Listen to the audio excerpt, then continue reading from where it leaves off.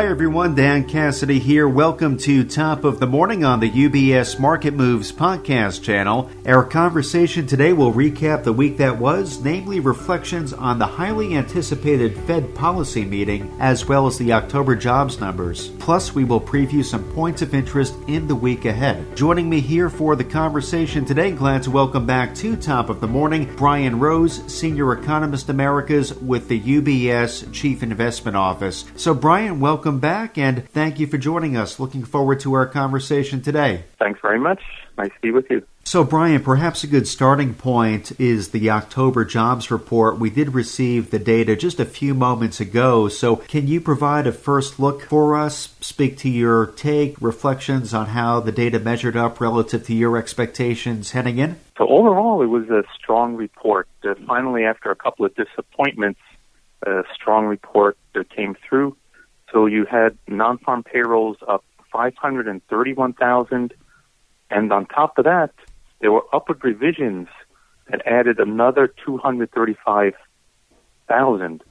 Especially September, which initially looked very weak, was revised well up, so now reading 312,000, and the whole underlying trend just looks better because you have this strong number for October and the upward revisions.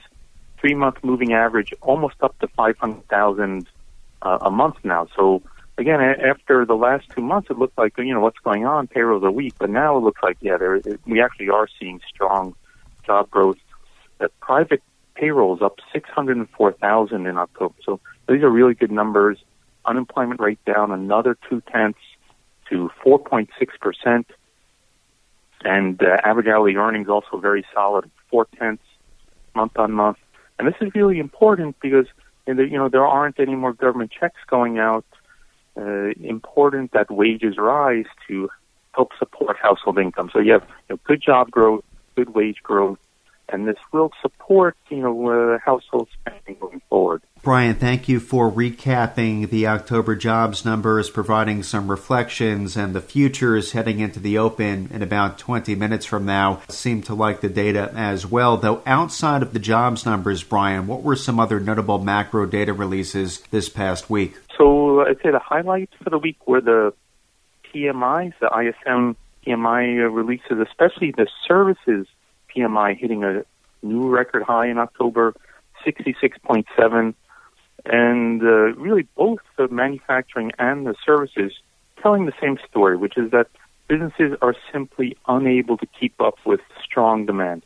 There are labor shortages, logistical problems, material shortages, and they simply, they're saying we could sell more, we could do more business, but we can't because of these shortages.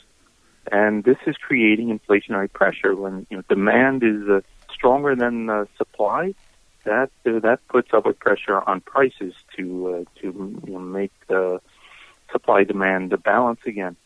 So very very strong the numbers, but again suggesting that inflation will be with us for a while.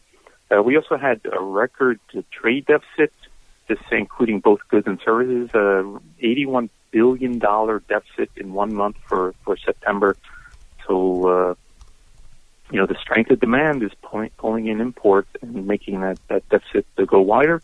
And the one other thing to mention is that it sounds like the House will vote on both fiscal packages today. So the bipartisan infrastructure package, that's already passed the Senate.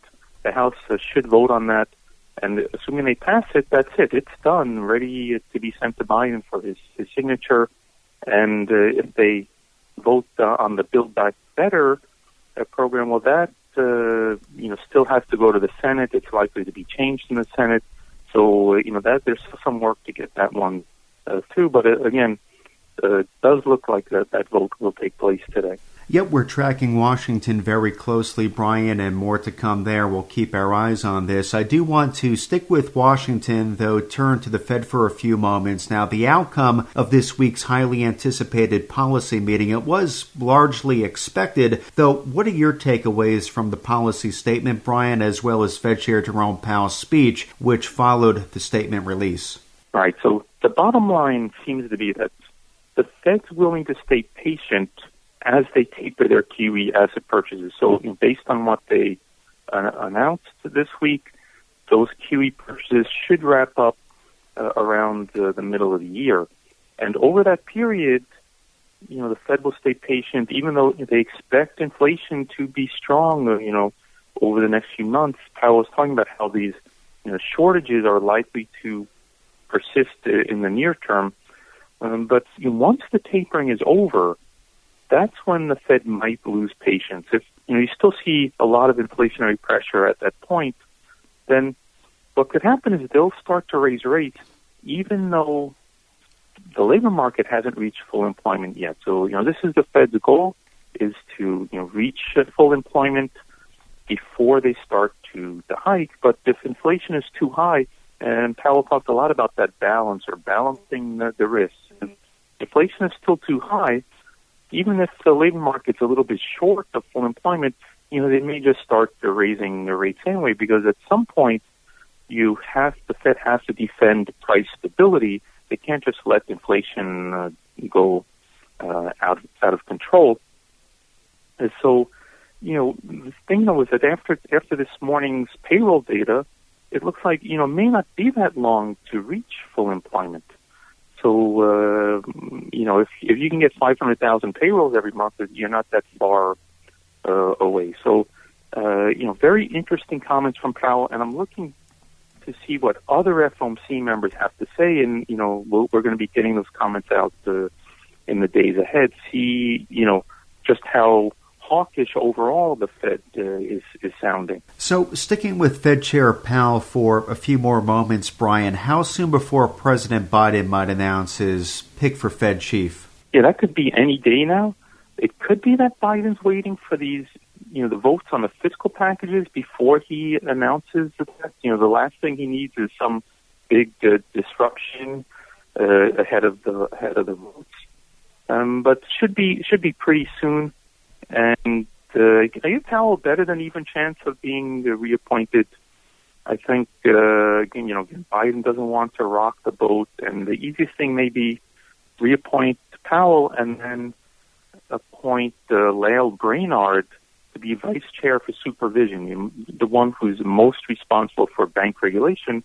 This is where some of the progressives want someone tougher on the banks, and Brainard would fit the bill. And I think everyone more or less would be satisfied if that's what Biden does.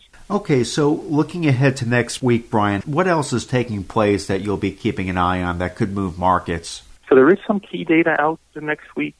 You have the NFIB survey of small businesses and also the JOLTS job opening. So both of those are relevant to this whole discussion about the state of the labor market. And then the critical release CPI. So obviously a lot of attention on the inflation numbers these days. And then we'll also get the University of Michigan survey of consumer sentiment. Sentiment has been weaker lately. And another key aspect of that report is inflation expectations. So another thing that is focused on, in addition to actual inflation, is expectations. And the expectations from this report, is a key number to watch out for. Plenty to look out for in the week ahead, though. Brian, very timely and productive conversation today. Great catching up with you as always, and we'll look forward to picking back up with the conversation soon. Though in the meantime, have a great weekend, Brian. Thanks again for joining us. Okay, you too. Thanks very much. Thank you, Brian. And again, today we've been joined by Brian Rose, Senior Economist Americas with the UBS Chief Investment Office. So as a reminder to our clients and our listeners, the UBS Chief Investment Office does author a variety of publications and blogs that touch on timely market developments, asset classes, and portfolio allocation. These resources can all be located on ubs.com/CIO. Top of the Morning is part of the UBS Market Moves podcast channel, which is available where podcasts are found, including on iTunes, Spotify, TuneIn, Stitcher, and Pandora. Visit ubs.com/studios to view the entire podcast offering, as well as the new UBS Trending video series. From UBS Studios, I'm Dan Cassidy. Thank you for joining us. UBS Chief Investment Office's investment views are prepared and published by the global wealth management business of UBS AG or its affiliate, UBS. This material has no regard to the specific investment objectives, financial situation, or particular needs of any specific recipient and is published for informational purposes only. As a firm providing wealth management services to clients globally, UBS AG and its subsidiaries offer both investment advisory services and brokerage services. Investment advisory services and brokerage services are separate and distinct, differ in material ways, and are governed by different laws and separate arrangements. In the USA, UBS Financial Services, Inc. is a subsidiary of UBS AG and a member of FINRA SIPC. For information, please visit our website at ubs.com/working with us. For a full legal disclaimer applicable to the independent investment views produced by UBS, please visit our website at ubs.com/CIO-disclaimer.